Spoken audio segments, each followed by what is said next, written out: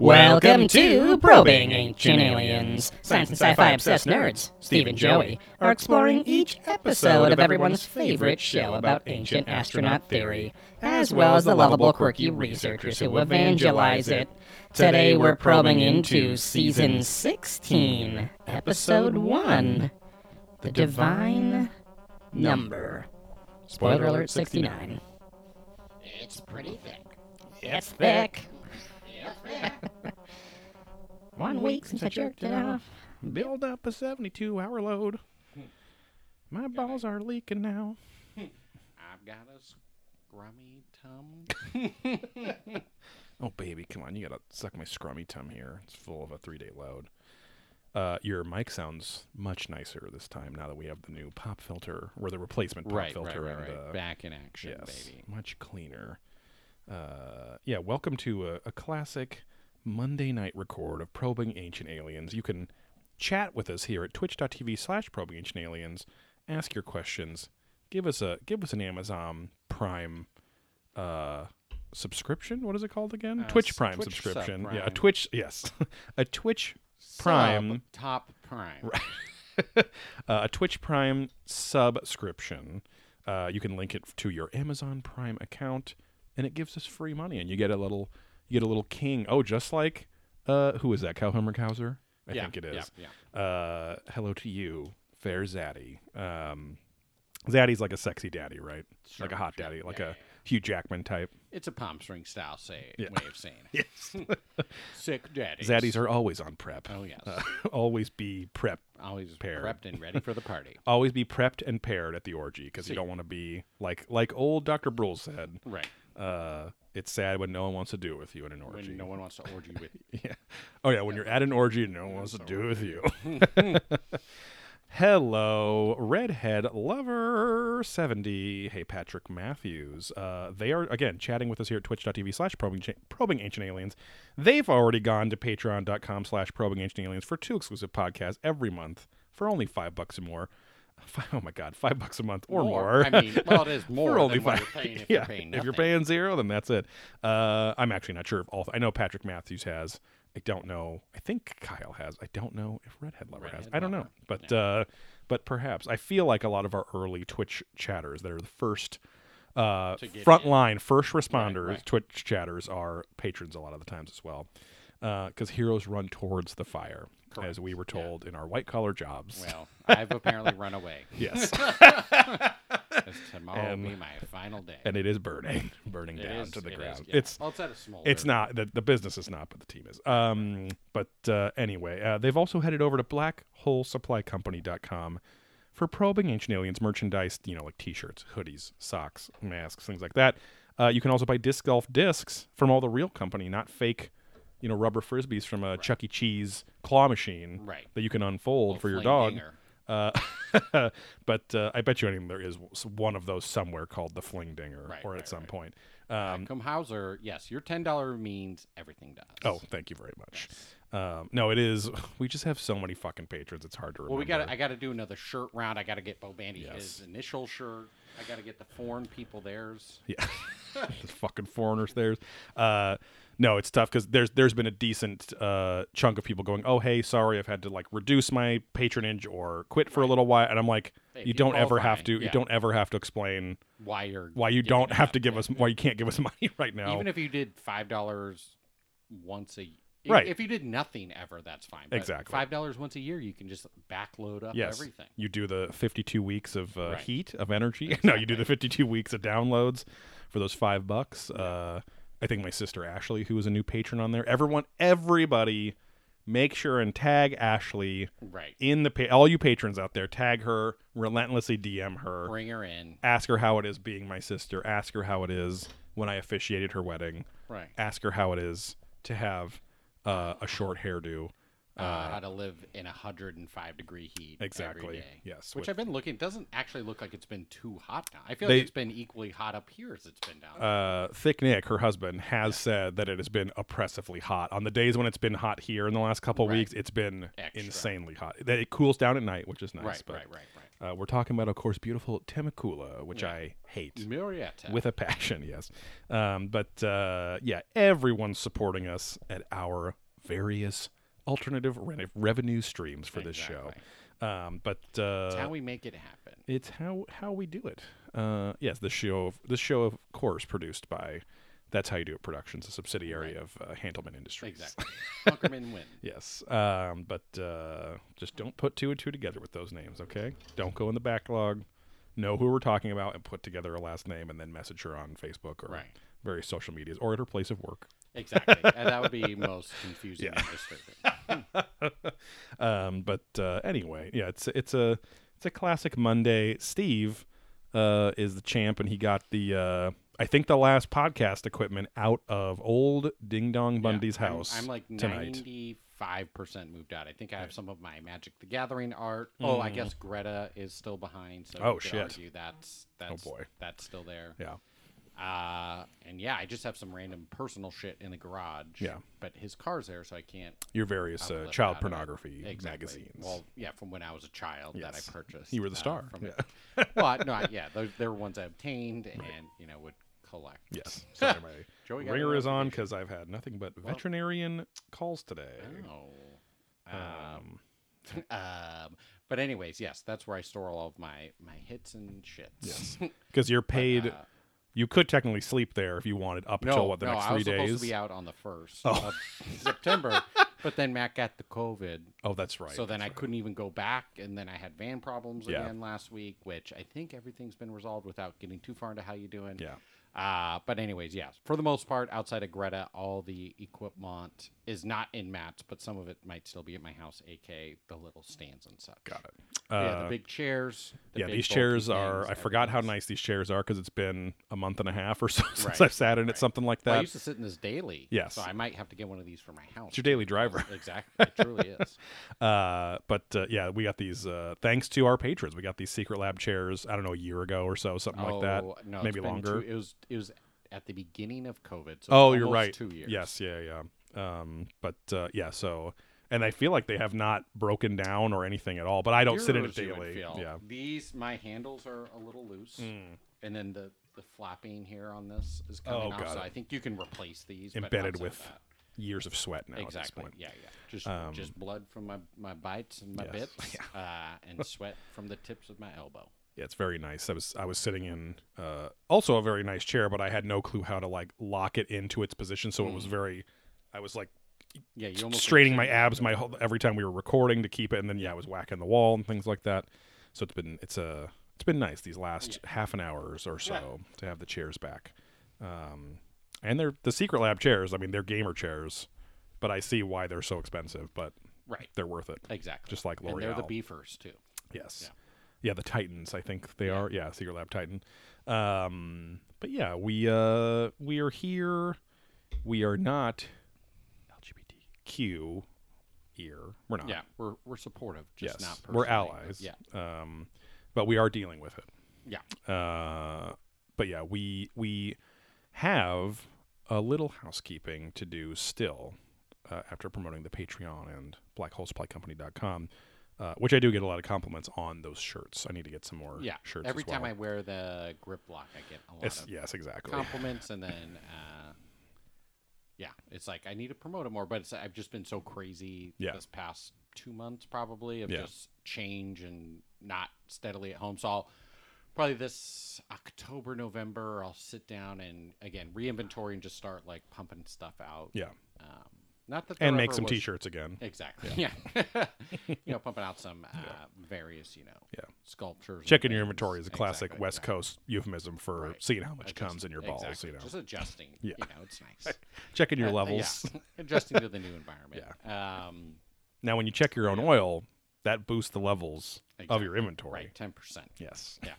That's how you save 10%. Yes. Maybe 12. Divine number. Because that's just the factory start button right there. Exactly. You don't want to hit it too hard. Right. But yeah, anyways, I will, revamp and redo and add reuse and close the loop. Right. Yeah. Did you ever go to the dentist and the same little dinosaur. Yes. Discussion over. Yeah. Great. I've been. Did you ever go to the dentist and have a cartoon of the same little dinosaur that did the recycle, reduce, reuse, that commercial that was on when we were kids in the 90s? I remember that. I don't remember at a dentist. Because they also used that. I can't remember what that dumb dinosaur was called, but they used it for like a 10-minute video of the importance of brushing and flossing and stuff like that. Yeah. And they'd bring it in and you'd watch it while you were waiting for the chick to fucking fluoride get all your shit. Yeah, get all your shit ready and everything. Freaking out because you can't swallow, and then you're drowning in your own saliva. Well, and especially when you got the semen flavored fluoride. Exactly. I couldn't swallow it. They told me not to swallow it, and it was fucking torture. Right. Well, I blacked out most of it. My belly was full, but my teeth were clean, so I didn't know if I had swallowed or tasted it. But there was some guy. He said he was from the future, from the year 3039, and he said he could extend his stomach. Yes, 12 inches because he could swallow a gallon. It was like 15 or 1.5 liters of cum specifically. So fluoride. The radiation in the future allows it descends everyone's stomach a bit internally though, so everyone still is looking hot. They're looking beach ready. No guts, but even though everybody's a beach body, it's like the Kobayashi guy who he was very fit and lean. Yes. And it's actually because the stomach could extend longer because there's more just muscle and not so much blockage of he also said fat. He and his father had the same condition, which is that they actually have a larger lower chamber in their stomach, so they could fill it up more. Right. Well, I was just saying, for the radiation portion, right? People being fit and seeing it, not the literal how they did it. Gosh, I mean, think of how many. I mean, he was eating wieners, so think of if he was just eating the liquid part of those wieners, the cum. Oh, I seen him. And yeah. Oh, I see him. Yeah, I watched him eat a whole bunch of ramen. Oh yeah, and it was ramen, and he guzzled it down. No Jimmy hats at all, as they say in old Tokyo. Yeah, no James. Right. Steampunkers. They say my James hat. I tip my cough my doff of my James hat. We prefer steam powered thing, not petroleum powered products like a James hat here, but. When in Rome. Fucking gay Roman men. My James Bowler. There isn't any crazy... James Ballard could be a gay porn star. There you go. Bowler back on set. Yeah, get your bowlers deep. Yeah. Deep in your bowler. Because that's like balls and bowels deep. Exactly.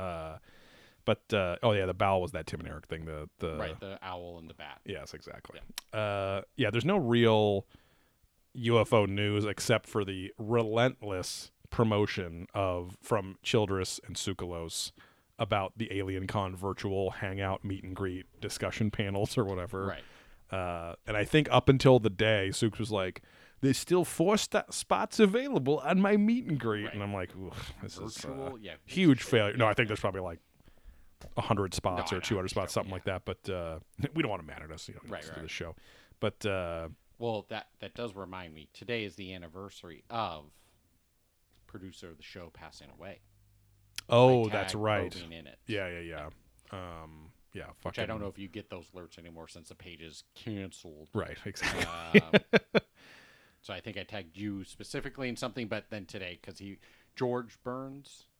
So it's Ken Burns. It's Kevin Burns because Ken Burns is the documentarian. One of the Burns. And he's Kevin Burns. Right. Bernie Mintz. Yes.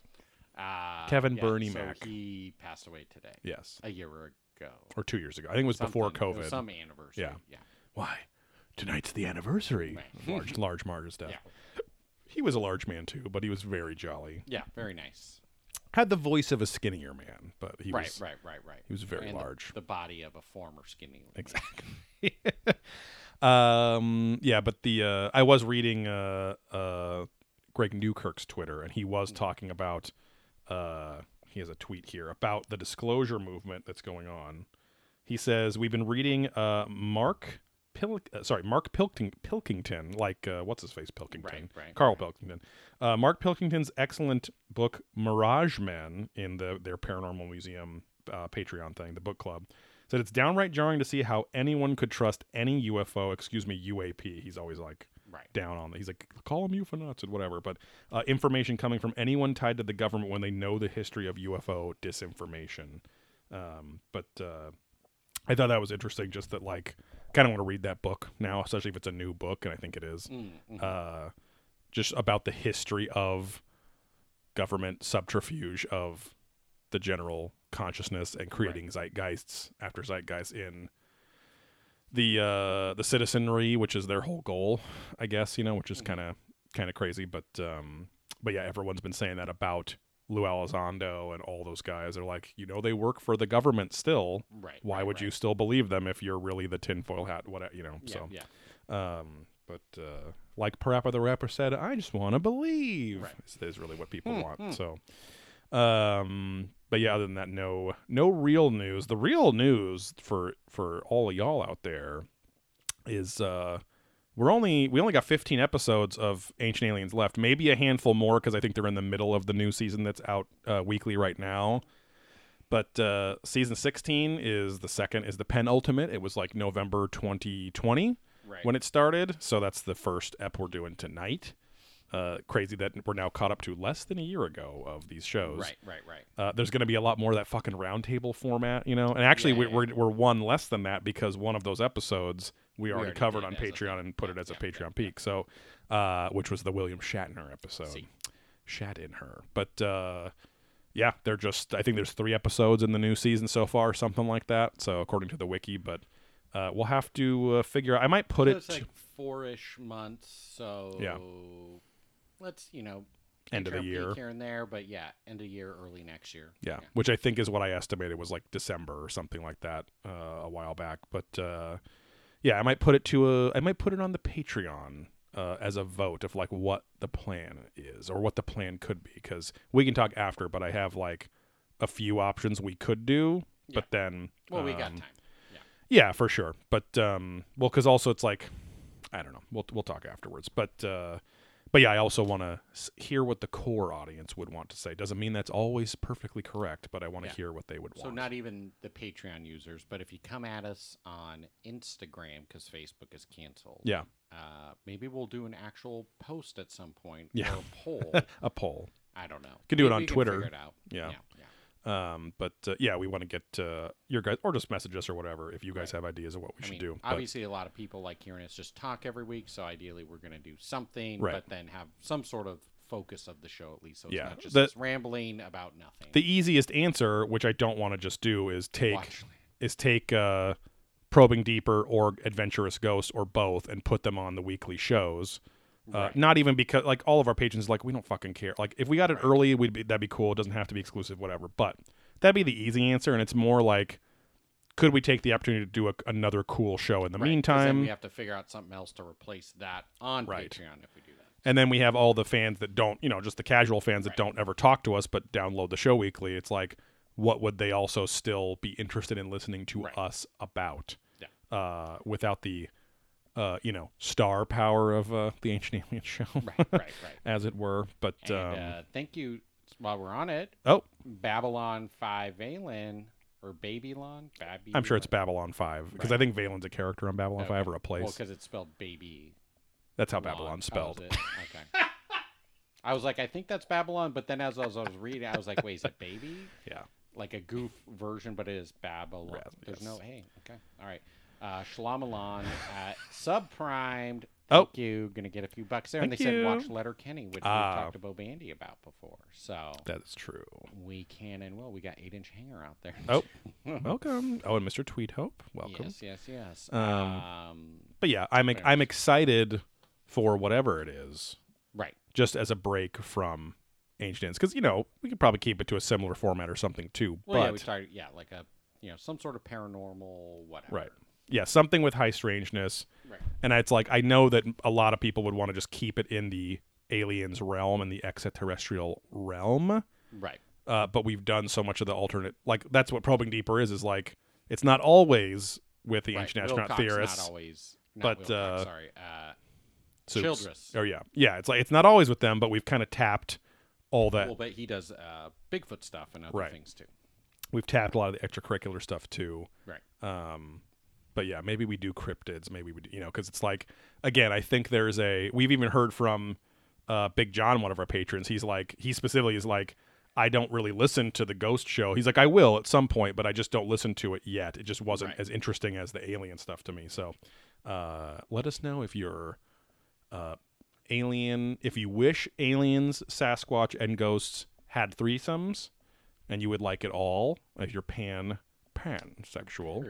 I'm just Connor sexual, but if you're pansexual, Connor's got.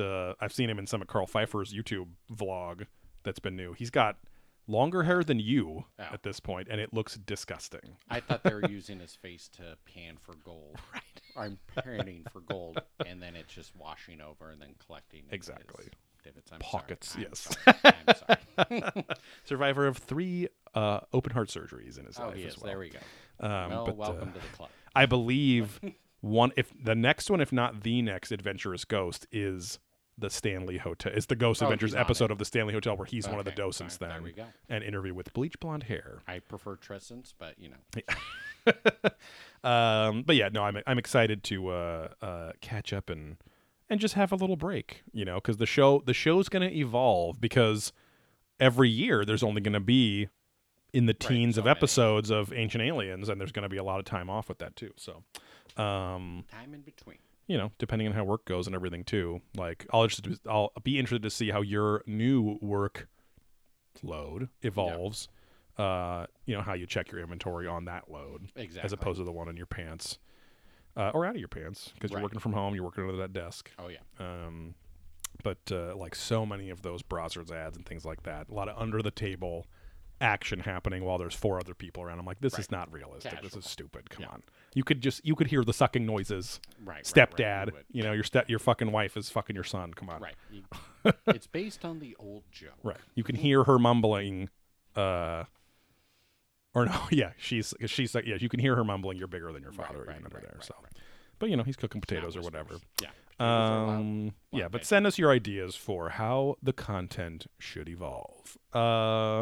And then our newest patron over at patreon.com/probangancientalien, I believe it's a she. She's enjoying all of that Adventurous Ghost content. I think there's like 40. I don't know. We're in season 4 at this point, so probably 40 episodes ish. All those episodes, even more episodes of Probing Deeper on there since the beginning in 2019. Is Gina Bernard. She's our new $5 patron.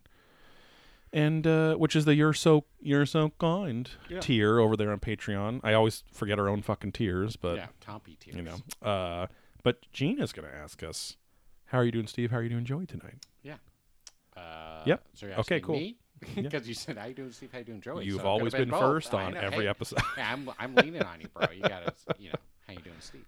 I'm doing okay. Had van issues again last week. Turns out. It's not the battery, it's just the connector your to car, the right? battery, yes, my van. That van issue. My tram van, my Vietnamese friend. Yeah. He just can't get started. Yeah. No, so I think I said, at PowerCon I had the starter go out. You don't know me. Would you like a pho? Yeah. You like a pho? What? Because it's tram van. Yeah. Yes, I do enjoy pho. Keep it George Takei level. Exactly. You don't know me, but I make delicious Vietnamese soup, and I'd like to offer it to you. Spelled PHO. Sounds like pho. Right. People play into it saying pho king. Yes. And pho-licious. Yes. Because it's pronounced pho. Yeah. Pho my butt. Yeah. What? MAIBUTTEY. Yeah. I've actually, my family is long-standing sufferers of the butt pho curse. Oh, we've been stretched thin. Financially. Yes. Financially. I actually have an extremely thick Vietnamese accent, but I've learned all of these words I'm saying to you phonetically because I've had this conversation hundreds of times by now. Yes. And Joey stole that from a Kids in the Hall sketch. That's been a few things. I think that's been in movies and I think Family Guy or someone did that. A few other things. But anyways, no, not stretched thin. So anyways, long story short, thought it was battery, thought it was all these things. It was just the connectors to the battery because the one positive hub then has 8 wires that go out of it that then shocking out. So it's not just a lot of batteries, it's like positive, negative, and then that goes to some terminal. Like the terminal's part of like the main hub there. So anyways, that was all loose, not getting enough charge, getting it all started, blah, blah, blah. Got all that fixed, up and running, made it to Matt to get more stuff in here tonight. So again, hopefully it keeps going smoothly. Because you're driving that back home, right? Oh, yeah. Oh, yeah. And yeah, last week I left here, got home, battery completely dead. Oh. Everything, like, wouldn't lock. It wouldn't even turn on the on lights your on regular car? Regular car. Oh, shit. So, totally dead. I totally forgot about that. Didn't you just replace the battery in that, too? I did. So I get home, like, I literally have to manually lock it because it won't lock. Like, right. It's that dead. Yeah. Then the next morning it turns on fine. So I just drove straight to the dealership because I'd just gotten some, like, computer stuff reset. So I wasn't sure if it was that. Right. And they're like, nope, the battery, the crank is bad. So it's just not able to turn on. Oh, weird. Or it's spotty when it does. Right. Strange. So literally the cost for them to look at something was the same as if they replaced the battery. So I'm like, just replace the battery because I'm going to pay you guys like right, exactly, $100 and some bucks an anyway. hour of labor. Yeah. Well, because it's like, oh, just for an inspection, right? Just to bring it in here is like $100 and some bucks. Yeah. And we waive that if we do any work. So they're like, it's literally the battery, same price. So anyway, so got all that sorted. Fun show, good trash show. If anyone's out there looking for a nice little piece of trash on Netflix, it's called The Circle. I don't know if anyone's watched that. My family's trying to get us to watch that show Evil with the Luke Cage actor on there. Oh, okay. But it seems like a very PG-13 mom style show. This is like a show you get addicted to that you don't want to, but it's a reality show. This is where you're like texting. So basically, these strangers are all locked in like an apartment complex. So they all have their own rooms. Okay. They then come in, and the only people they can communicate is with each other, but only via like a chat. Okay. Right? So it's like Steve's inviting Joey to a private chat, or there's the circle chat, and there's like challenges and stuff throughout. But I could pretend to be, someone else. You could go in as your wife. Okay. And then you're just her. So you can't see each other? Catfishing. You can't see anyone. Okay. You just have a profile pic. So the whole thing is like you can catfish people and like be like, well, I'm kind of a weirdo, but I think if I'm this character, I can get more people to like me, because then every so often because the sense of time is totally off in this fucking thing. Like it's edited weird. Well, no, it's just not like every week we do something. It's like they're in there for like 2 weeks, so they're voting like every day or every other day. They're doing like these votes. So it's like you have to voting for people to stay or go. No, so it's a popularity contest. So you're my number one. So I made this allyship with you, right? Or this partnership, or we had a group. Wow. Vote number one, whoever's top. The top 2 people are influencers, and then they get to vote someone off. So even if you're like coming dead last, you could still stay if you don't get voted off. Okay. What's the prize? Like $100,000. Okay. So we're into the final stretch. Number one question on Google. Yeah. When I Googled The Circle show, are Joey and Miranda from The Circle dating? I don't. So try not to do too much. It's on live now, but I don't want to get any spoilers. But I'm watching. It's hard for me to watch. It's hard for me to watch these shows that are about the most disgusting elements of the human condition, like narcissism, like narcissistic personality disorders. Love and hate it, especially because the whole thing is they dictate to the circle. Hey, circle, text. Okay. Man, that was so funny. I was having a great time.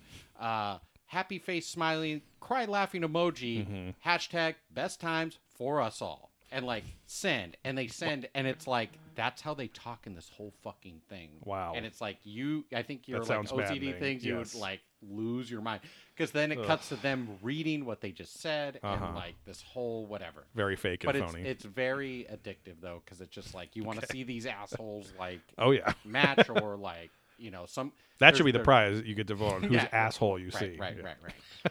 Well, there's this like douchey bro guy named Nick right now, and he like tries to flirt with every girl, because then it turns into like dating stuff. And then, like there's a gay guy pretending to be a girl who is talking to Nick and keeps calling him Daddy Nick.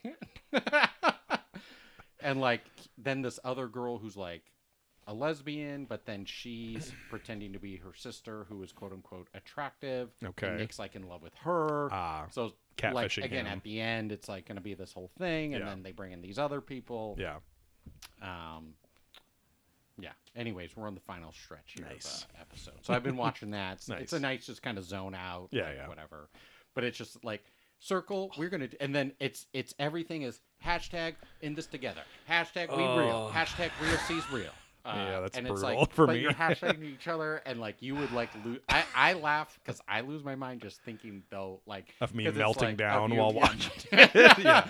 So maybe for Patreon we could watch. Like totally 2 or 3 episodes and just I don't know, do something. Yeah, we could live commentary it. Yeah. Because my wife watches I feel like Love Island. Love of course she would. Yeah. My wife watches Love Island, which is the British show that is on. Which this started as a British show, too. Of course it did. Yeah. They love their very complicated, hyper-narcissistic, long-running reality shows. Right. The Love Island runs for like an entire fucking summer, and it's on every day. It's like every day is real time for the audience. And it's just all of these models and like complete like jock douche morons and, club... whatever's. What did you say? It's on my want to watch list. Of course it is. There we go. Maybe she can join our live watch. Right. Yeah. Well, there's 3 seasons. I'm watching season 3 now. Right. Because Jess already watched season 1 and 2. Got it. But which someone pretended to be Lance Bass apparently in that show. And then when they're like, "What are you going to do with all the money?" Everyone has like these sob stories, and I didn't see the Lance Bass one, but I guess it was like, I don't know, like they didn't have a good answer. Right. So. No, but Love Island is similar in the sense that it's completely vapid morons who I have less than 0 in common with anything, going through drama, and I just can't feel anything for these very just hyper cover of magazine beautiful people having problems and drama. But my wife loves that stuff, as most people do other than me, because they like that they feel better about themselves watching shows like this because these people end up being trashy or assholes or are fucking with people or whatever too. So oh god. The fucking host of that show was this very popular British, I don't know if she's a singer or something. She got fucking murdered. Like she was, and like, so this newest couple seasons are without her. Like, I don't know. I think it was like kind of a random thing. Just I don't know if we talked about it on this show. I think we might have, or maybe on the Patreon, but the chick that voiced Cortana in the Halo series, the AI that like is, your helper and all that stuff and runs your fucking Master Chief's ship and everything. She was in Brazil and got stabbed to death in her apartment by like potentially a serial killer. And this guy was like getting help from his mom. Oh, sorry. She killed herself. Oh, Jesus Christ. Caroline Flack, rest in power. But yeah, the chick that played voice Cortana, it was like a couple months ago, fucking stabbed to death by, because and the guy that murdered her, speaking of narcissistic personality disorders, thought that she was possessed by the devil, so he's claiming self-defense, even though he broke into her apartment to murder her. So yeah, but serial killer murder. So it's fucked up. You also, in the most important "How You Doing" segment, which there's a sub-segment about our pizza journeys, you cooked your fiance a gluten-free, dairy-free pizza in your uni oven. Yeah. And how did that turn? What did she use vegan cheese or did she just go cheeseless? No. So we've actually been doing. I just haven't sent pics. Yeah, sent pics. I just saw it on your story. No, yeah. I think this was probably the 3rd time I've done this one, 4th maybe.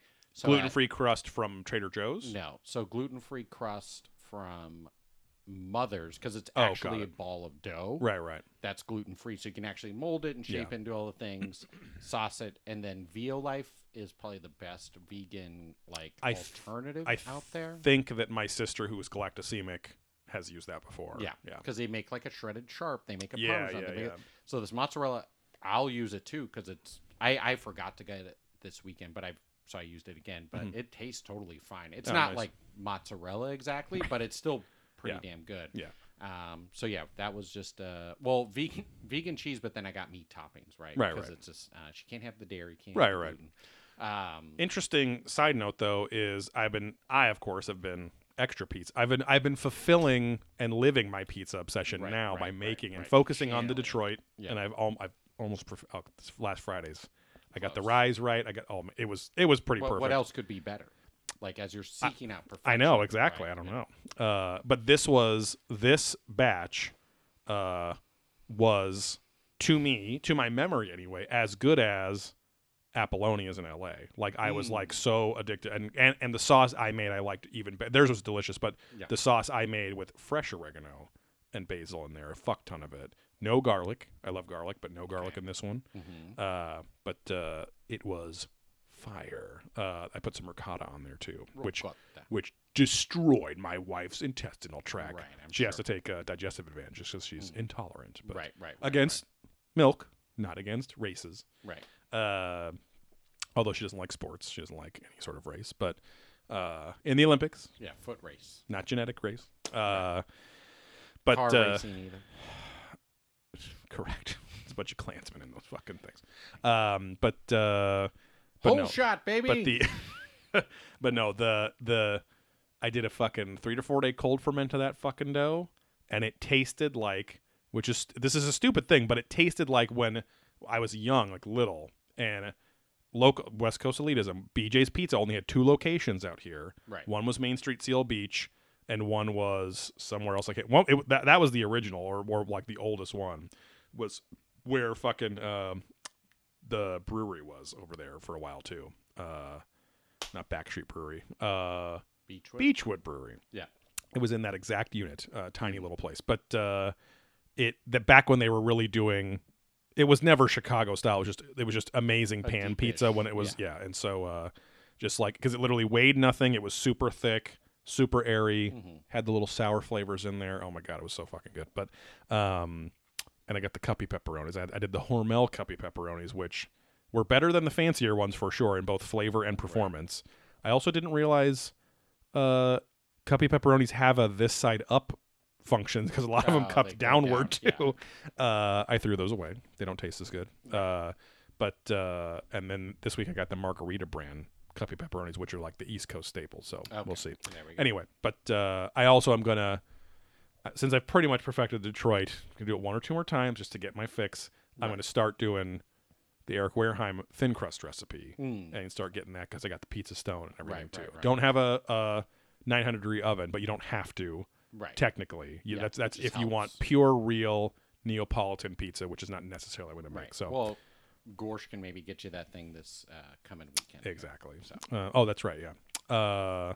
Anyway, sorry, I took over. No, it's fine. I mean, did Universal Studios Hollywood Haunt? Nice. Saturday, that was fun. Less mask the whole time and everything. Yeah, mask the whole time. Everyone's in a costume, huh? Oh yeah. As a bunch of fucking sheep for the government. Exactly. And there was a lot of wolves out there eating them up. But it was fun. It was not as great. Like, I think they had a lot of like not people in the mazes, like more action animatronics, maybe to cut down on the need for workers or exposure to contact, people. So it was fun. Less mazes.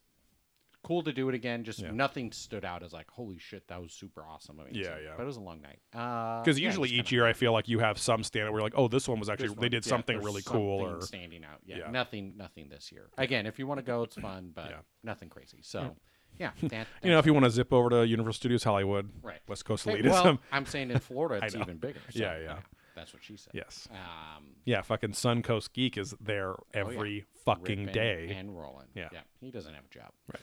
But it's apparently annual passes, I would assume. Yeah, that's cheap. Yeah. I mean, that pays for itself. Exactly.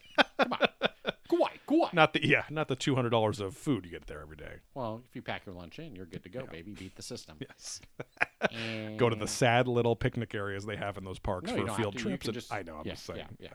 The brown bag special. Yeah. Do people use brown bags anymore for lunches? I don't know. It's all reusable bags ones. Yeah, because they have. I think because the cooling technology of lunch bags, like it's a way you're going to have fucking melted PB&J and smelled like shit, and it would always be hot. Exactly. Even though I love those things. And if you put the bag of ice in there, it would just still kind of condensate and exactly. So again, melted PB&J bulk, and then last day working with you is tomorrow. Yeah.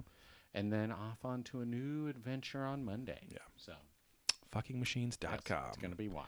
How are you doing outside of your pizza adventures? I'm doing okay. It was my mommy's birthday celebration, and we went forget she's a September too. Yes, we went to Finbar's, their favorite Italian place, which is okay. Is that Metro Point one? That one doesn't closed? exist anymore. Right. Yes, this is just over in Old Seal Beach, but it's totally fine. It's totally fine. Italian food? I can't even say it's I've never solid. been there. If you go there ever for some reason, haven't yet. Stick to like pasta, but their appetizers and salads. It's one of those places where the appetizers and salads are better than their entrees. Not that their entrees are bad, but they're fine. The apps are better, but it used to be in that place across the street, which was much more homey and old school. This is more like the old Metro Point one, where it's like. Looks too fancy for what it is, you know. Or like but it's trying to be a chain, but it's not quite. But this is my family's just anxiety-based addiction, repetitive. Like we got to go here because we know what it's like, even though there's a billion better Italian places around. And we put a kibosh, I think, this year on Buca because that was always like my brother and you got to give up the dream. We're like. We just got in a habit of always going to Buca. That's the clone recipe I will make for you, my friend. I will work that chopped new obsession. And the thinnest of thin crust but square cut pizzas. Right. Margaritas. Yes. But again, we just all kind of got there. Then this time we all kind of looked at each other like. Just can't. I think all the servers are gay. Yeah, it's wild. We gotta burn this place. There's actually a few men like that with our server table. So it's fine. William Brandenburg don't need to know LGBT what the fuck ever places. Okay. Italian. I'm just creepy. I'm Italian. I'm Italian now. Yeah, it's wild. But I'm glad those texts have stopped. Yeah.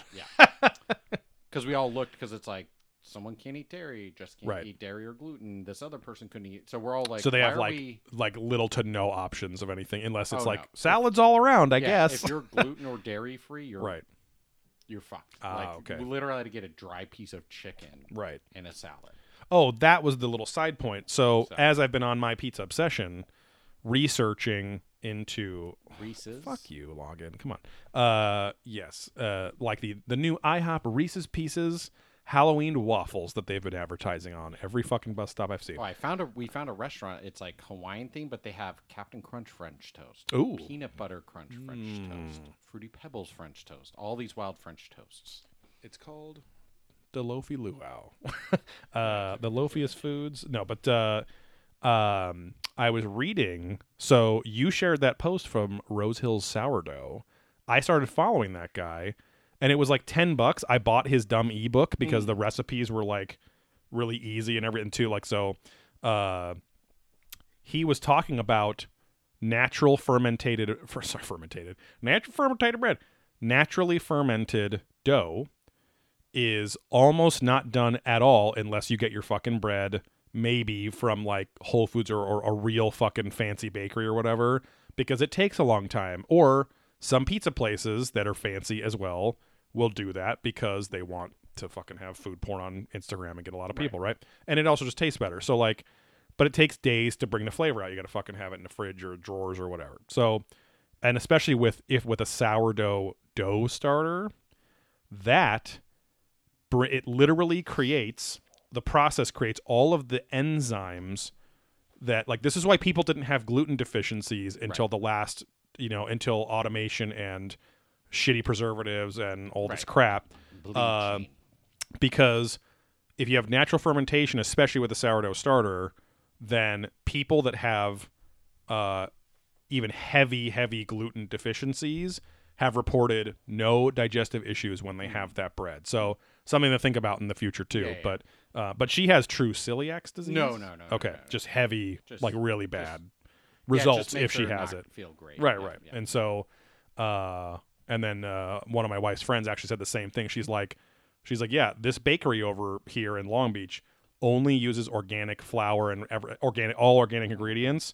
And she's like, and I have lots of gluten deficient friends, like fucking diarrhea and stuff, and they can eat it that fucking. And I was like, yeah, all my bread flour, I use the King Arthur's organic bread flour. It's because I just do it anyway, because I don't get the shits from crappy ingredients, Speaking of Finbars, which usually gives me cacaria, but to the point where I didn't want to feel that way so bad.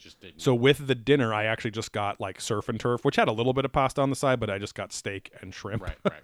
which was fine. But $45 fucking later. But it's also one of those places that the pasta's $30 a bowl, which is way too expensive for what you get and how much it costs. Exactly. But anyway, yeah, something to think about, the naturally fermented bread.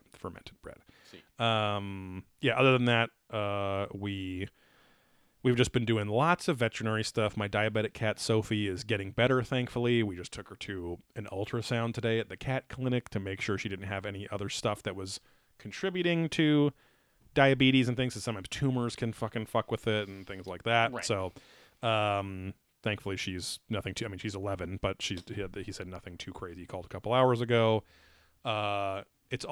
But everything is leading us, I feel, my wife and I, again, south, just because everything we do, her parents, my therapy, the fucking vet we like all this stuff, it's like always this fucking 25-mile drive down PCH or the freeway or something, and it's just like, fuck, dude. Yeah. So, and then, just allergies for the pups. But yeah, nothing, we had a pretty mellow weekend. We did watch The Fan, starring Wesley Snipes and Robert De Niro, which I'd never seen. It was an Action Boys movie, and it was great. It was I'd never seen it. It was like, and the Action Boys Giants fan. Yes, and the Action Boys said, "What are you doing? Why are you playing like that? What are you thinking here? What do you mean? What do you mean the fans don't matter?" But and it made us think of our friend and the conversations I used to have back at our original place of work together, who was obsessed with thinking the fans make it. Literally, De Niro's character was a parody of what. He never went that crazy, but it was a parody of what a fanatical fan, which is redundant, think about their power with the game and the player, and how important they are. Yes, I fucking loved, because I always said I was like Thrad.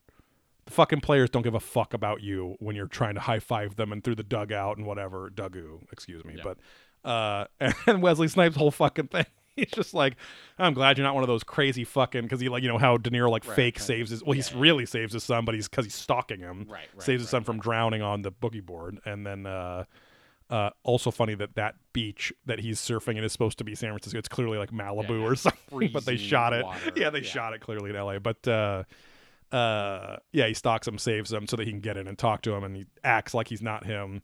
And he's like, Snipes like, I'm glad you're not one of those fucking super fan freaks. They're fucking annoying.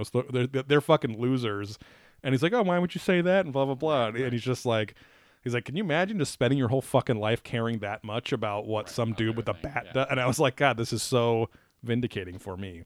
Anyway, that was funny. But other than that,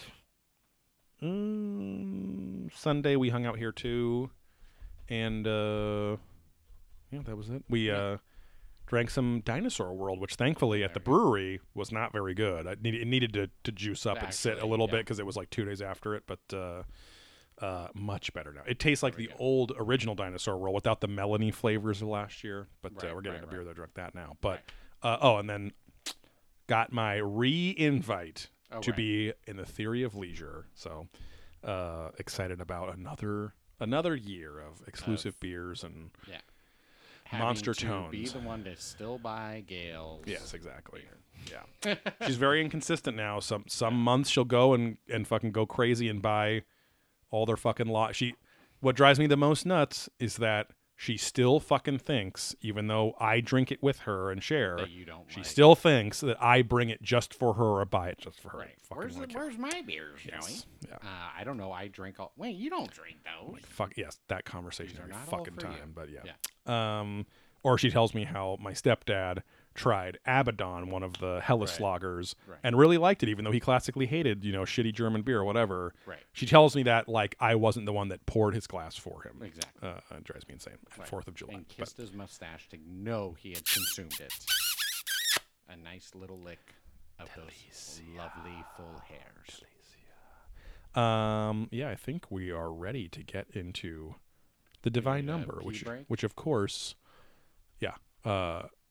Gossinger said it best when he said 3. Yes. I'm Mr. Gosling. Will be, oh boy, not Massagots. No. No races here. We're going to take a quick pissy break, be pissy with each other, and be right back with The Divine Number, the season 16 opener. The Divine Number. I did not know what to expect from this episode. I didn't read the description, and I didn't realize it would be one number. Yeah, exactly. I thought it was going to be like a tour of these cultures' divine numbers, and then what's the link between 3 and 7 and 4. Just what do they all mean when they all line? Yeah. Right. Yeah, like a secret code, which we did get that quite a bit at the end. Yeah. The episode suffered, as is the extremely consistent case now with all of the last few seasons, is the third act implosion. It starts to goes and then shit. They throw Caroline Corey in at the beginning of this episode, and it almost does a first act, like a first minute explosion when she comes on, because she just fucking prattles on about all this shit. But and your brain just starts going in all these directions, which is what they think they like to do. Give you that cognitive dissonance, and then they gaslight you into believing what they want. But no, the third act is just like all about this one thing, and it's just like, holy fuck, like it just totally goes off the rails. But it was, I don't know, high level thoughts. It was like there were parts that were like kind of interesting, but there was a lot of subtle rehash in this episode as well. Yeah.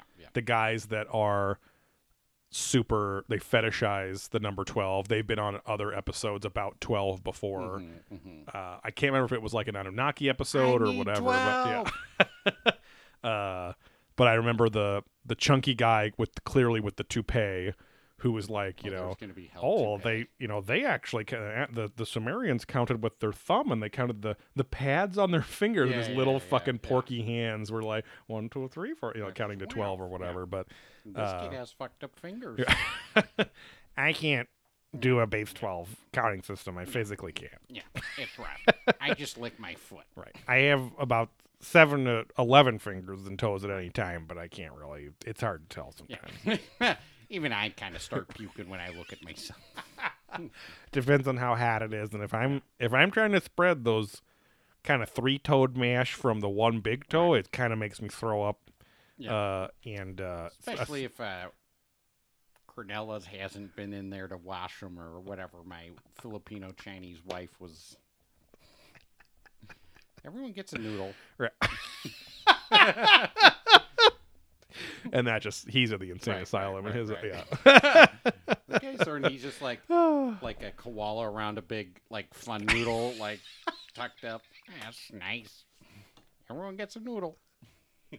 And they even have I don't know if you remember, like, San Diego's has the koala enclosure, I and it's remember. And it's always that's right. It's always kind of twilight colored in there, from what I remember as a kid or something. That actually, I think, is at the LA Zoo. They did that. Oh, okay. I remember that too. The San Diego one's an exposed one, so it's like night and day. Because at LA they would do that to trick the koalas, so they would be out at night when people were there. Because they're diurnal.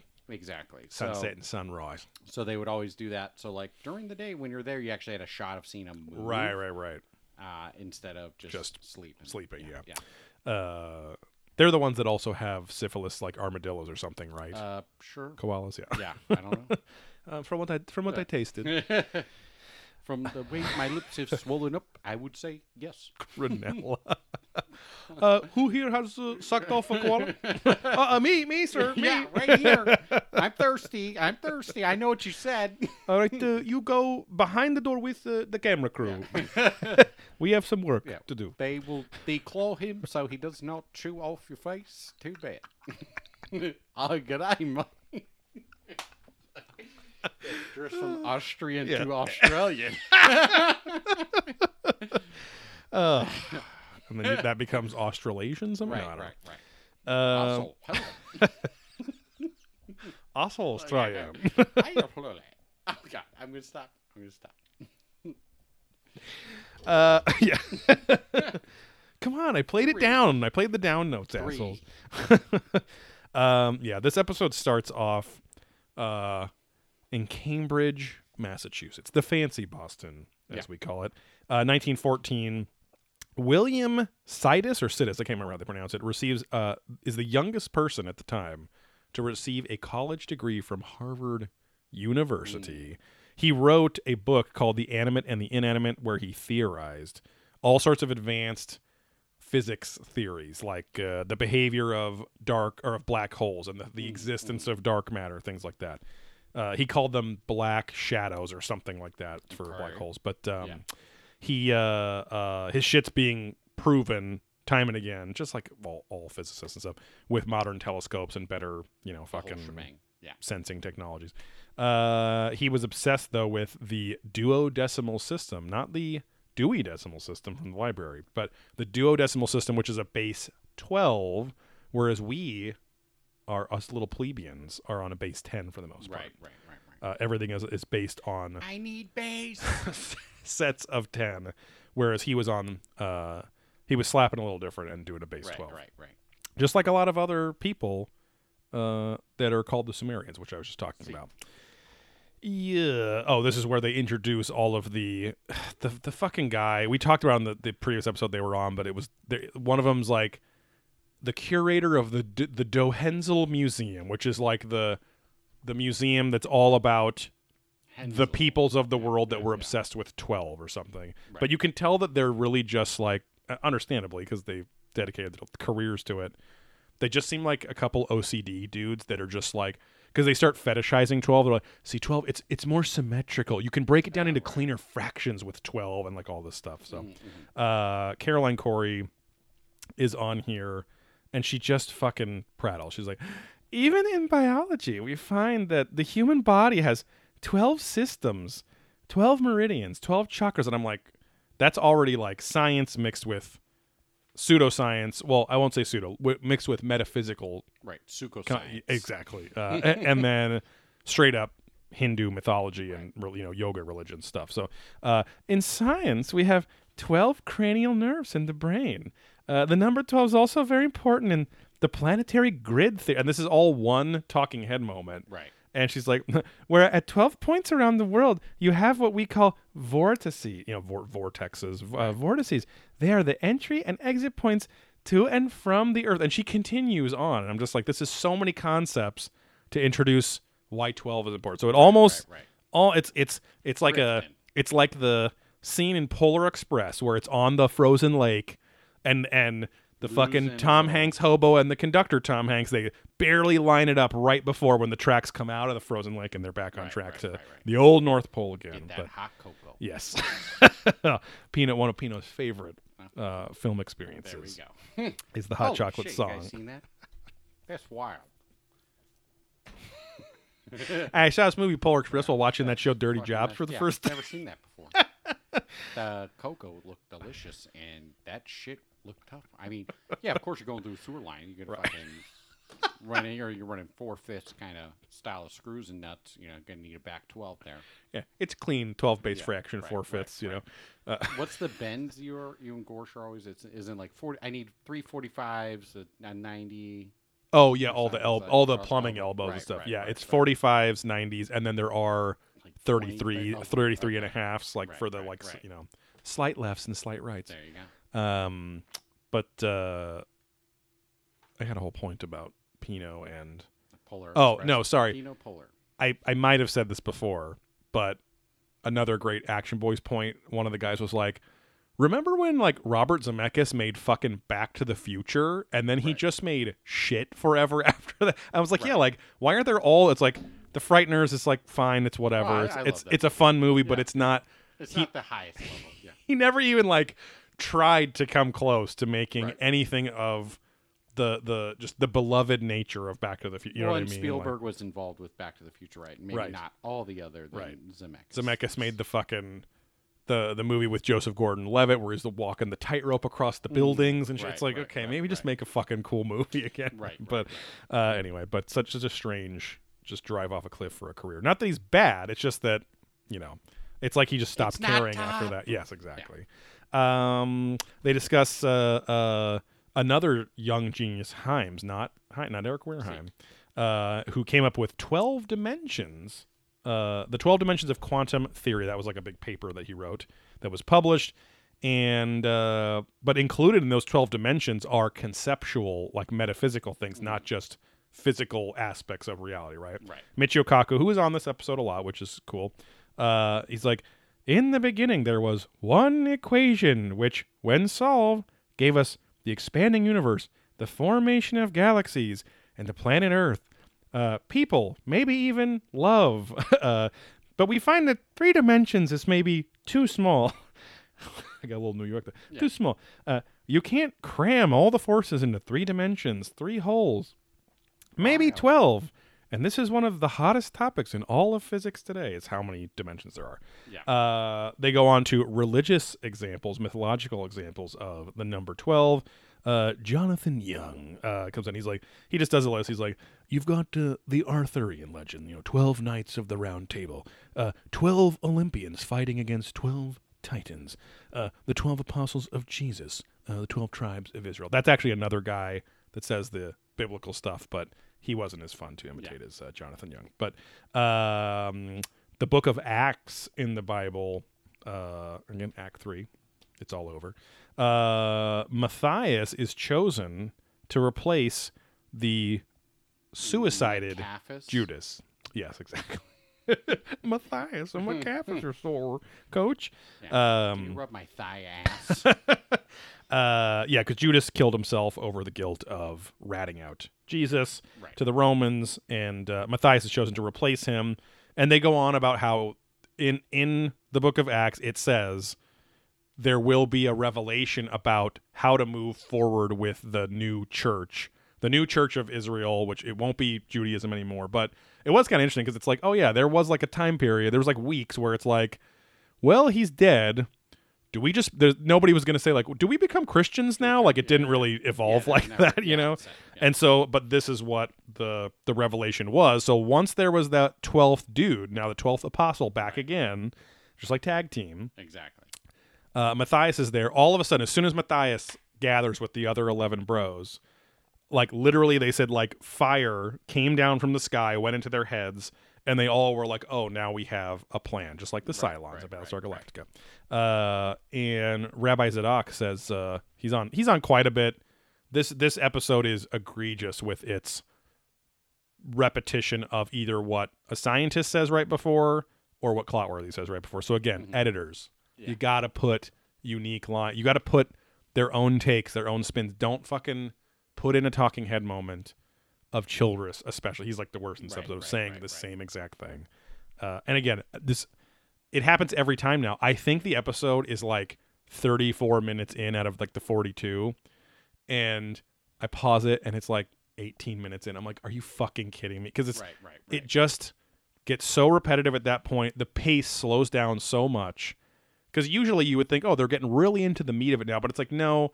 The first couple segments have usually the most interesting stuff to say, because then it gets a little, we're tinfoil hat guys, but it gets a little tinfoil hatty and a little loose after that. So, and we want tight like butthole. My stole. Like my stole? Stool. Oh, got it. Yeah. I lost my train of thought. Doesn't matter. Oh, sorry. Zadok. He says, we find the number 12 as having ancient mystical significance. It contains within it the code of the power of God himself, the ancient secret of tapping into something greater, something higher, very possibly extraterrestrial. So it's really, really off the rails again, but, he's an ancient astronaut theorist himself. They go into clues to the significance of 12 in old megalithic structures. Megalithic, not mechalithic. There's no robots. It's the Göbekli Tepe Model Z. And it's just a big Gundam. Sick. Gundam Bekli Tepe. Got Mazinger gonna fight him. Classic. Yeah. Gundam Bekli. Favorite episode of Gundam Bekli Tepe. So Göbekli Tepe currently only has like one or two of those little, clearly what was some domed or circular room, right, with the pillars around it and like a big center thing. But on this very show, they've talked about how there's probably 40 or 50 of those fucking things in this huge temple complex that they just haven't dug up yet. But they've had the LiDAR thing go down. And they're like, oh, holy shit, there's so many more of these chambers around here. And they get obsessed, of course, that the one they dug up has 12 huge pillars around these central two, what do they call it, gateway stones or something like that, or gateway pillars, which I assume would have held up the ceiling or something like that. But so this would be a cool point about 12 if we knew that all or even many of those other now or still under the sands of Turkey, really dry Turkey, just turns to dust in your stomach. But if those sands, the ones under the sands, sorry, I've had a long thinking day. The ones under the sands also had, if they all had that, or at least a lot of them, I mean, okay, cool, there's a pattern there. Obviously 12 was very significant for some reason. This is just the one. This is literally, again, this, like Cockney Collins has said before, he's like, we've only found about 5% of Göbekli Tepe. Like, we know it's there, but haven't dug it up yet. Huey Newman in the news, he lists off a ton of UK-based sites that have 12 big-ass rock, all these henges and things like that. Yeah. Nothing too interesting. Just more examples, which is fine. They talk about, they go back to the Bible. They go back to the Bible many times this episode. And 12 is important for a few different sections. Moses, after getting the 10 commandments from God, 10, not 12 commandments, from God on Mount Sinai, But he had 2 tablets, so 10 commandments plus 2 tablets is 12. There you go. Yeah. Exactly. Which, again, that kind of logic is what I feel like. There were examples of 12, but it's like, yeah, but can you list, like we've learned about Karnak and all these other megalithic sites, and they didn't have 12? Right. So where is it? 12 things make a nice circle for sure. We're all used to the clock, but a broken clock is right twice a day. And it's 5 o'clock somewhere. Yes. Moses erected 12 standing stones at the base of Mount Sinai after receiving those commandments. Joshua, who fought the Battle of Jericho, as we all saw in VeggieTales when we were kids, they came a-tumbling down. He put 12 stones where the priests that had been holding the Ark of the Covenant were standing at Jericho. Elijah is confronting the followers of Baal. That was like one of God's biggest victories, is like, they were fucking sacrificing babies to the goat god Baal and all this crazy shit. And Elijah was on the case for old Yahweh, the old Jewish god there. And we get a Sukler. He says, Elijah has this bizarre life where he has multiple episodes where he's in contact with someone or something choo-choo up in the sky. I added in the choo-choo, but he builds an altar of 12 stones as directed by God to put he wants the Baal guys to have a sacrifice and then put it on this, or an offering. It wasn't a sacrifice. Right. An offering of the Baal people, the Baal followers, like I am. There we go. I mean, technically, I'm always following my bulls because they stick out in front of my penis more. Yeah, you have your Baal falling. Exactly. Because they're falling down all the time, so it's so low. But yeah, so he says, God says, stack up 12 stones, put the offering on there, and I'm going to fucking burn that motherfucker to show I am more powerful than Baal the goat god.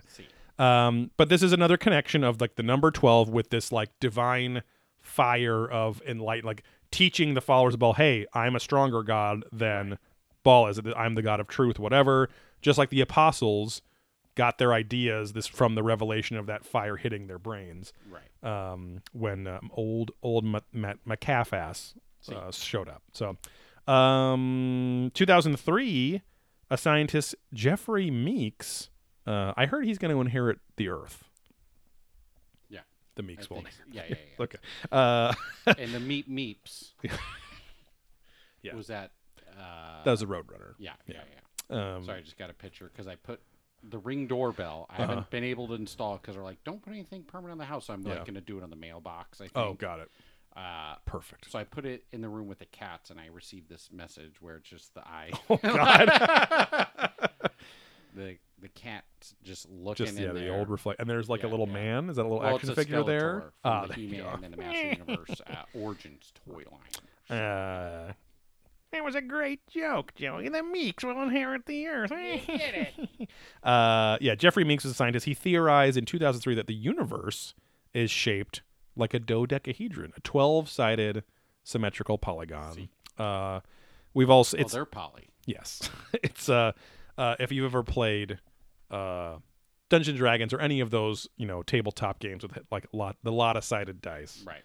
Then you've probably seen a 12-sided dice, which is a dodecahedron. We did get obsessed, my friend and I, back in high school, because there was a long-term sub for like a week or two, it was cool because we were allowed to finally be long-term DOMs and practice that side of us in the math room. But because when you got to because when you got to word problems, that was true torture, erotic torture. It was quite a problem. Yes, but no. So he didn't move his mouth. He looked like he was gonna fucking pass out. He's this old, extremely unhealthy man with just all these like skin cancer band-aids all over, just like cracked, waxy skin, either gelled hair or sweating hair or greased hair, very wet looking. And he was like, "No, you have a dodecahedron." And for some reason that week it was like all about dodecahedrons and the equations really, or whatever fucking thing, because it was like, I think it was advanced algebra, geometry, or something like that. But anyway, that's what I was thinking of with dodecahedron, which is a sweaty man with brown plaided shirts, no undershirt, sweat stains, and the smell. Yeah. Down dickahedonin. Yes. Dicking down in hedonism. But Plato also theorized. The old Greek man himself, he also theorized. Yes. Which everyone says, you guys got to do a show with them or whatever. But because they're Canadians. I mean, they have a big show compared to us, but they're Canadians who I think drink and like do the same, like a lot of the same kind of like funny improv-y stuff about alien stuff and paranormal stuff. I know. I feel like I like put it on my subscribe list, and I've like just never fucking Plato theorized 2,000 years ago that the universe was 12-sided as well, and he was the guy that was like, the universe is operated by what they called magic numbers, and the gods created these magic numbers, and it's the secret order and language of the universe and how the planets move and all that kind of stuff.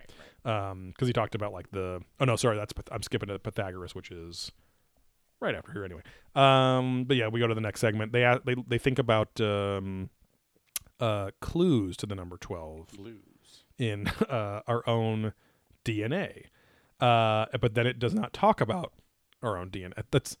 The show has never been good at the begin, like the stinger at the end of a segment before the commercial break goes, "What about this?" And the next section doesn't fucking talk about that. Like they think they keep just like we're gonna lead up to it again. We're gonna give them these little pebbles to follow, these little breadcrumbs or whatever, and it'll all make sense.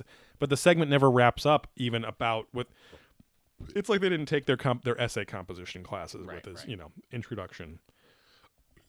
At least three supporting examples and conclusion wrapping and all that. But they talk about the Plimpton tablet, not the Martha Plimpton tablet, the chick with glasses and Goonies, the nerdy chick, but which was from Mesopotamia, home of the Sumerians, from 1800 BC, so almost 4,000 years ago at this point, and it's showing their ancient math system, which was based on 12s and 60s, which is 5 times 12. So. They got, and again, we've seen, this is on like a few seasons ago, not an old season, but definitely this was rehashed stuff.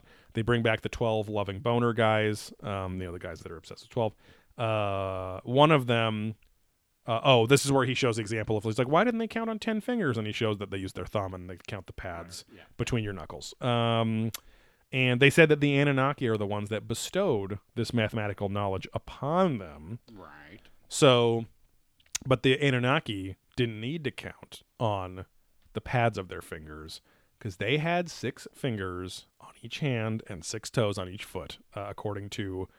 They don't really say that about the Sumerians, but they just bring up a whole bunch of other cultures that think that about their gods. So I don't know if that's like a little sidestep or something. I don't know. But they talk about Goliath. Goliath from the David and Goliath story from the Bible had 6 fingers on each hand. Native Americans from Choco Canyon and from Utah. And what? Oh, they talk about how the gods must have come down, fucked the beautiful earth women, and certain humans must therefore be born with 6 fingers and 6 toes. And they give you the Ecuadorian Waironi tribe. And that's when the Mandalorian wants some pasta. His favorite is This Is the Way Roni. Right. But Jabroni. God, that show's gonna be on again soon too. That's fucking crazy that because it's like December or fall every year. But what's up? They were filming it during COVID. Oh yeah. But it's the vax season of filming this past year. But yeah, it's this very remote Ecuadorian tribe hadn't really seen the outside world till 1983 or something, they said. Mm-hmm. And pretty much all of them are born with 6 fingers and toes on their feet. Right. Very wide. Yeah. Like their fingers start fanning. Yeah, like at birth, they're like more fucked up, and then when they're like adult, it actually kind of just looks normal. Not adult, but even just like toddlers or whatever. Right. It looks like the pinky and the thumb or the extra whatever finger are like directly horizontal. Right. And it seems like they grow to a more normal-ish shape. But, and they take the chance to show a real sexy nude scene here. There's a CG baby that's in a womb. And they're doing a dance with the hand, spinning him on a tent.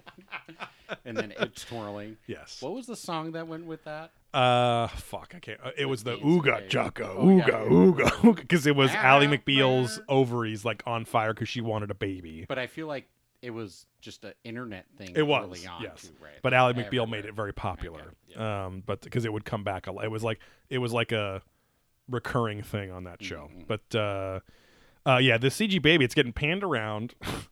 It pans around to the front because the whole point is that by the end, it's going to show off its 6-toed feet to the camera. Right. Also very sexy. Yeah. A lot of money in that kind of shot Right. On OnlyFans and stuff. But the fucking camera pans, and it literally is like the baby just like blasts his taint and balls towards the camera because the camera just pans all the way, basically staring down the barrel of his asshole just to show those feet off it. And the expression on the baby is just kind of like mischievous, almost smile, but I don't know if they intended that, but it was a very creepy We had suspenders scene. and And a bow tie, like a fucking Chippendales outfit. Right. Very inside baseball, but so insane. coworker has that at their desk. Yes. They also show, this was also from the previous episode, but I think it was like the alien hybrids episode where it was like people that could have all these examples of alien DNA in them or whatever, because like elongated skulls and the toes and stuff. This Spanish family, I can't remember, I think they're Central American, the De Silva family. They have another kid, and it's the 14th male in the dad's genetic line that is born with 6 fingers on each hand. So, and it shows like the mom and the aunt like hugging him, and it's just crazy how, because they don't look all fucked up, which is cool. Like they're not a deformation, right? They're just like actually, and then Childress chimes in exactly. Chimes in exactly about that. He's like, a lot of times when people are born with 6 fingers, they can't use all their digits pretty well. It's pretty gross, It kind of makes you lose your appetite if you're in the cafeteria with them or whatever. Sometimes they just take a pair of pliers and chop them. But the De Silva family is quite good at it. And I'm like, well, you're not really good at having genetics. They kind of just get the genetics, but whatever. I guess they're good at fucking and making little boys and girls with 6 fingers. But you have to wonder, is it some extraterrestrial gene that we should all have? I'm like, oh, he's got a little 6-finger envy there. But he's like, and then he just finishes, it's an amazing thought. Right. Great. I gave myself an A+ for that. A for the day. And then he chimes in immediately again. You have to wonder if the number 12 isn't some code that's been put there in the past for us to decipher, and it's still waiting for us. I'm like, okay, just get off the show. I love you, David, but there's no point in you being on the show. This next segment was kind of boring. It's all about the Majestic 12 and the documents that were sent, secretly given to this journalist guy in the 80s that were the fucking supposed to be the real documents to a communique to Eisenhower laying out what the Majestic 12 was, the fucking ranks, the this, that, whatever. It's an 8-page document. I was at least glad, even though all this is rehash. I mean, you could listen to you could go to anywhere else but our show and read a billion fucking wikis and stuff about the Majestic 12. But yeah, secret group specifically to rule the world, intercept, and well, that's the whole originally the concept from President Harry Truman was intercept and control all information about UFO and extraterrestrial interaction in the country, in the world, basically. So These were the ultimate cloak and dagger kind of guys. Yeah. So, but even those documents, a lot of people consider misinformation and that the Majestic 12 didn't exist, or that's a fucking fake out document or whatever. There's a pretty big, if you go to slate.com, Majestic, this isn't the URL. Just search slate.com, Majestic 12.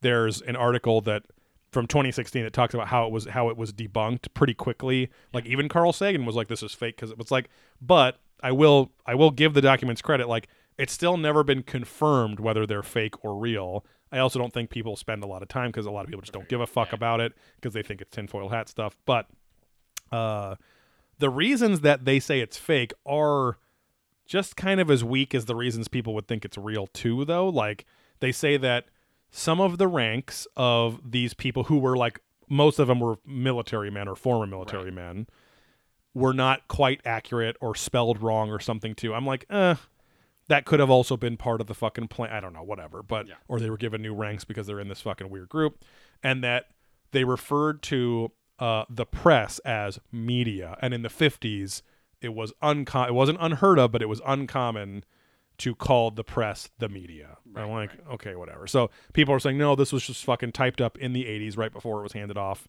to this journalist to start this fucking wildfire of conspiracy theories. So, the whole point of this segment is, did Harry Truman pick the number 12 for, like, this is crazy. They're like, they think he picked the number 12, which I would think, if anything, if there was a reason, it was because the number 12 has been this motif throughout, again, Western literature. They don't have almost any Eastern anything in this at all. It's all Central South America, Europe, and that's pretty much it. And then the Middle East, right?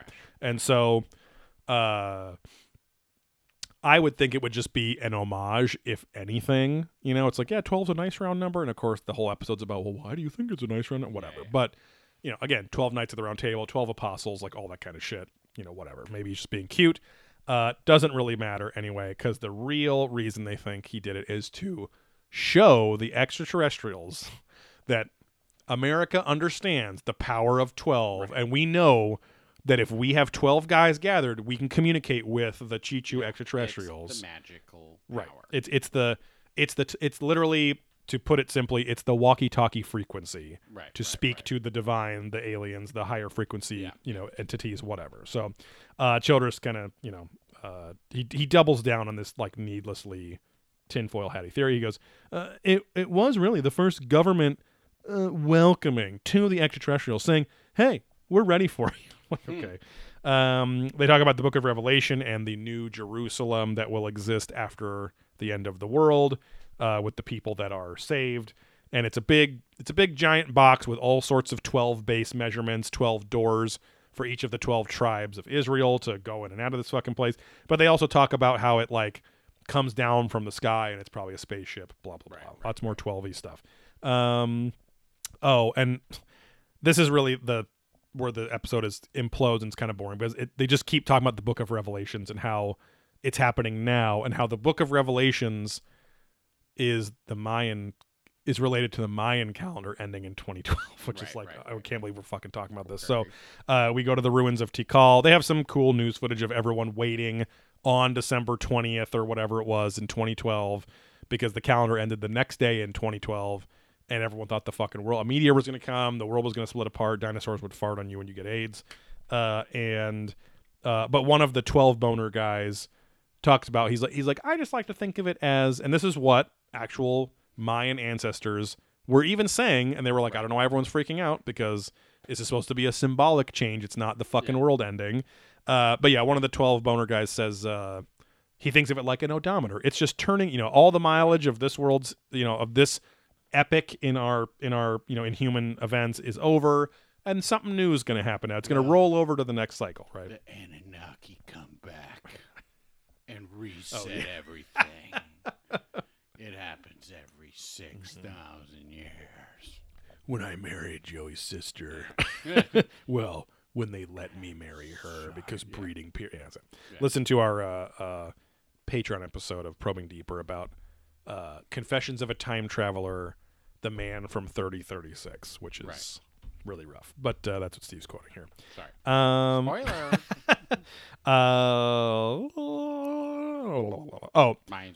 So then they talk about how the two biggest things that happened in 2012, not in December, but before December, both of them, the theoretical particle, the Higgs boson, was the testing started. Like they knew it could happen in the Large Hadron Collider at CERN, because it wasn't actually physically tested and confirmed till 2019, I think. Higgs boson particle is like the God particle. It's the particle that tells particles to gather mass and become physical things, not just to become pure energy, basically. So, which is massive. It was a huge paradigm shifting thing.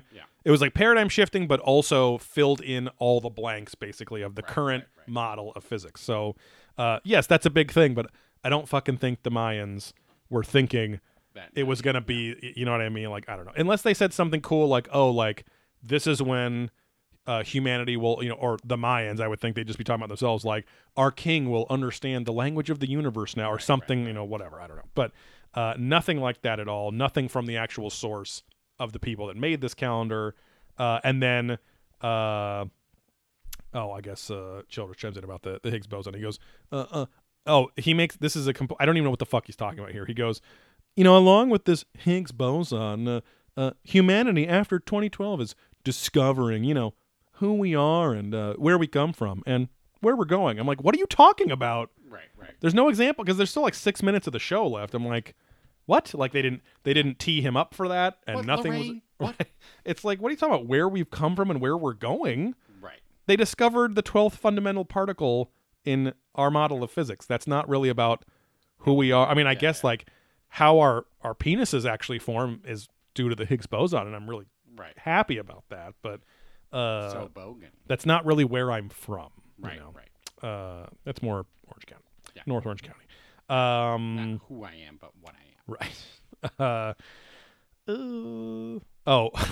Somebody had a dumb, fucking stupid pronoun joke in their Twitter, and it was fee, fi, fo, fum. Like fee/fi/fo. Like, I smell the blood of it. Like, it was just the stupid Jack and the Beanstalk thing. Right. And then in November 2012, the first FRB was discovered, the flash radio burst, which apparently had the power of the brightness of 500 million suns, which is crazy. Right. They had a very weird little graphic of it, of like, it looked like a big flashbang grenade went off and you could see the Earth, and it looked like tendrils of fiber optic cable just like went to the Earth for some reason. But anyway, we detected this fast radio burst, and it's a huge burst of energy based off of, we still don't know. So there was apparently some insanely massive explosion or some insane output of energy, and all this radio frequency burst static was like within this burst of bright light. So, but they labeled it FRB 121102, and they're like, see, that's the power of 12 as well. And that had something to do with like one of the frequencies, and I'm like, that's real loose about this 12 shit. Like, if it was like, oh, all the radio waves went at a rate of like 12 hertz or whatever the fucking number, like, or some factor of 12, I'd be like, okay, whatever, that's cool. But that was like the weakest point. Amy Titel, who is a scientist, she's a very, again, like a young hipster Neil deGrasse Tyson, right? Who's Canadian and Jewish, I think, but not Neil deGrasse Tyson. Amy. But like, I think I said it last time, but she has I looked at her like Instagram, and she has beaten some of the most insane levels that people have made in the Mario Maker game. It's like these brutal Super Mario World or Mario, they have all the assets, and it's fucking crazy. But there was one video she was celebrating with her cat because she like streams on Twitch and stuff like that.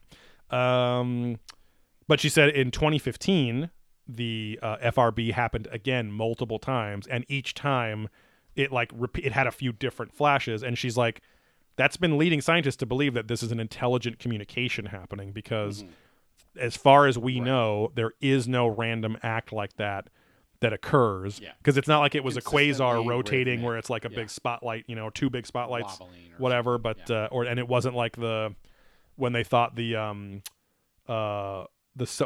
something device that like they thought someone was harnessing the power of a star, and it turns out it was just big asteroids orbiting around some star or whatever. But either way, this is where Childress says the exact same thing as Amy did, and she's an actual astrophysicist, and he's not. Totally pointless. Here's where we talk about Pythagoras and the music of the universe. They talk about Pythagoras, an old Greek, mathematician, whatever. He created the theorem. See. And he travels to Egypt to join a very secretive priesthood, a mystery school, which they still talk about those today. Right. A mystery school, very secretive, and in his time in that priesthood, he had his theories that music, not only shapes, but music was the mathematical rhythm and force behind, because they kind of just figured out that the planets in our, what they thought of as the universe was very small, but how the planets are rotating and they're predictable and they have a speed and this and whatever. And so he broke it all down to what we now know today as like, the range of musical notes, which there are 12 of them. Right. And they've measured the planets rotate, their own music or frequencies today, and they all fit within those, notes, whatever. Basically saying that sound is linked to the movement of things in the universe too, which makes sense. But he was the first guy to say it way back then, which is pretty crazy. Michio Kaku expounds and he says, "Wow." He says, "The music of excuse me for the burp. Sorry. The music of the spheres when they rotate, they create music." And this music has 12 notes. So I just said what he just said. Sorry, I should have said it first. And then they go into string theory, and he is a string theory guy. I mean, that's like, again, if you watched probably the best comedy science show ever, other than this one, The Big Bang Theory, which really did a great job of representing nerddom and things like that. But they're all string. Well, the main two dudes, Sheldon and the guy from Roseanne, are string theory scientists, students at Caltech or wherever they go.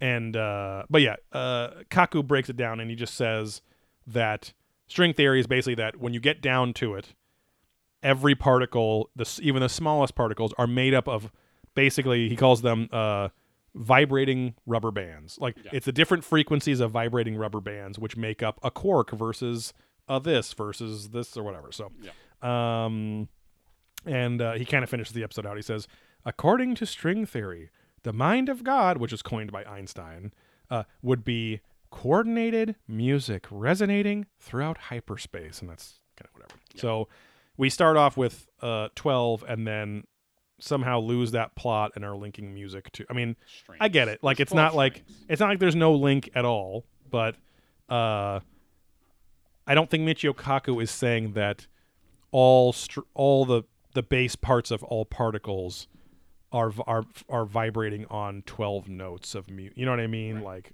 Like I get it. It's just not a good job of explaining it. Right. I crave for the show to change format and become a half hour. I know it never will, because if it was a half hour and just a science show, if it was a half hour, our shows would probably be the same length, and we would have the time to like go like kind of like we used to do more of, which honestly, it's not because we're lazy. It's because there's not a lot of debunking. There's not a lot of debunking to do anymore because we've already talked about these things, right? So, but if it was a half hour show with a few segments and each one was like, ooh, that's a cool point. That's a cool point. Just like leave us wanting more. Don't fucking overload us like Caroline Corey with her fucking Botox and shit. Like SNL skits. Exactly. Right. Yes, exactly. Versus Tim and Eric. Right. But thanks for listening. Thanks for guzzling down with us here on Ancient This and Alien That. But no, thanks for listening, and thanks for subscribing to the podcast. Thanks for telling all your friends about the podcast. Tell your friends to leave us nice reviews. Leave us nice reviews yourself, because we skipped that segment. I totally forgot about reaching for the stars. Give us 5-star reviews and leave us some comments. We'll read it on there and give you a shout out in the future.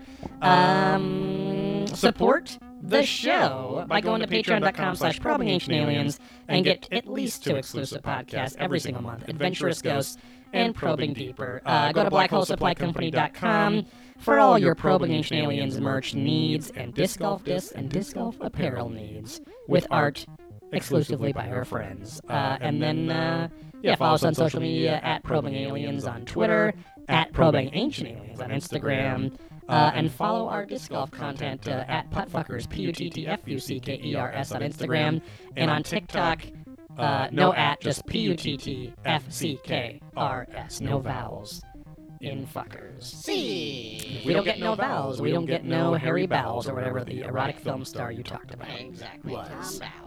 All right. Bye. Well, until next time, bye.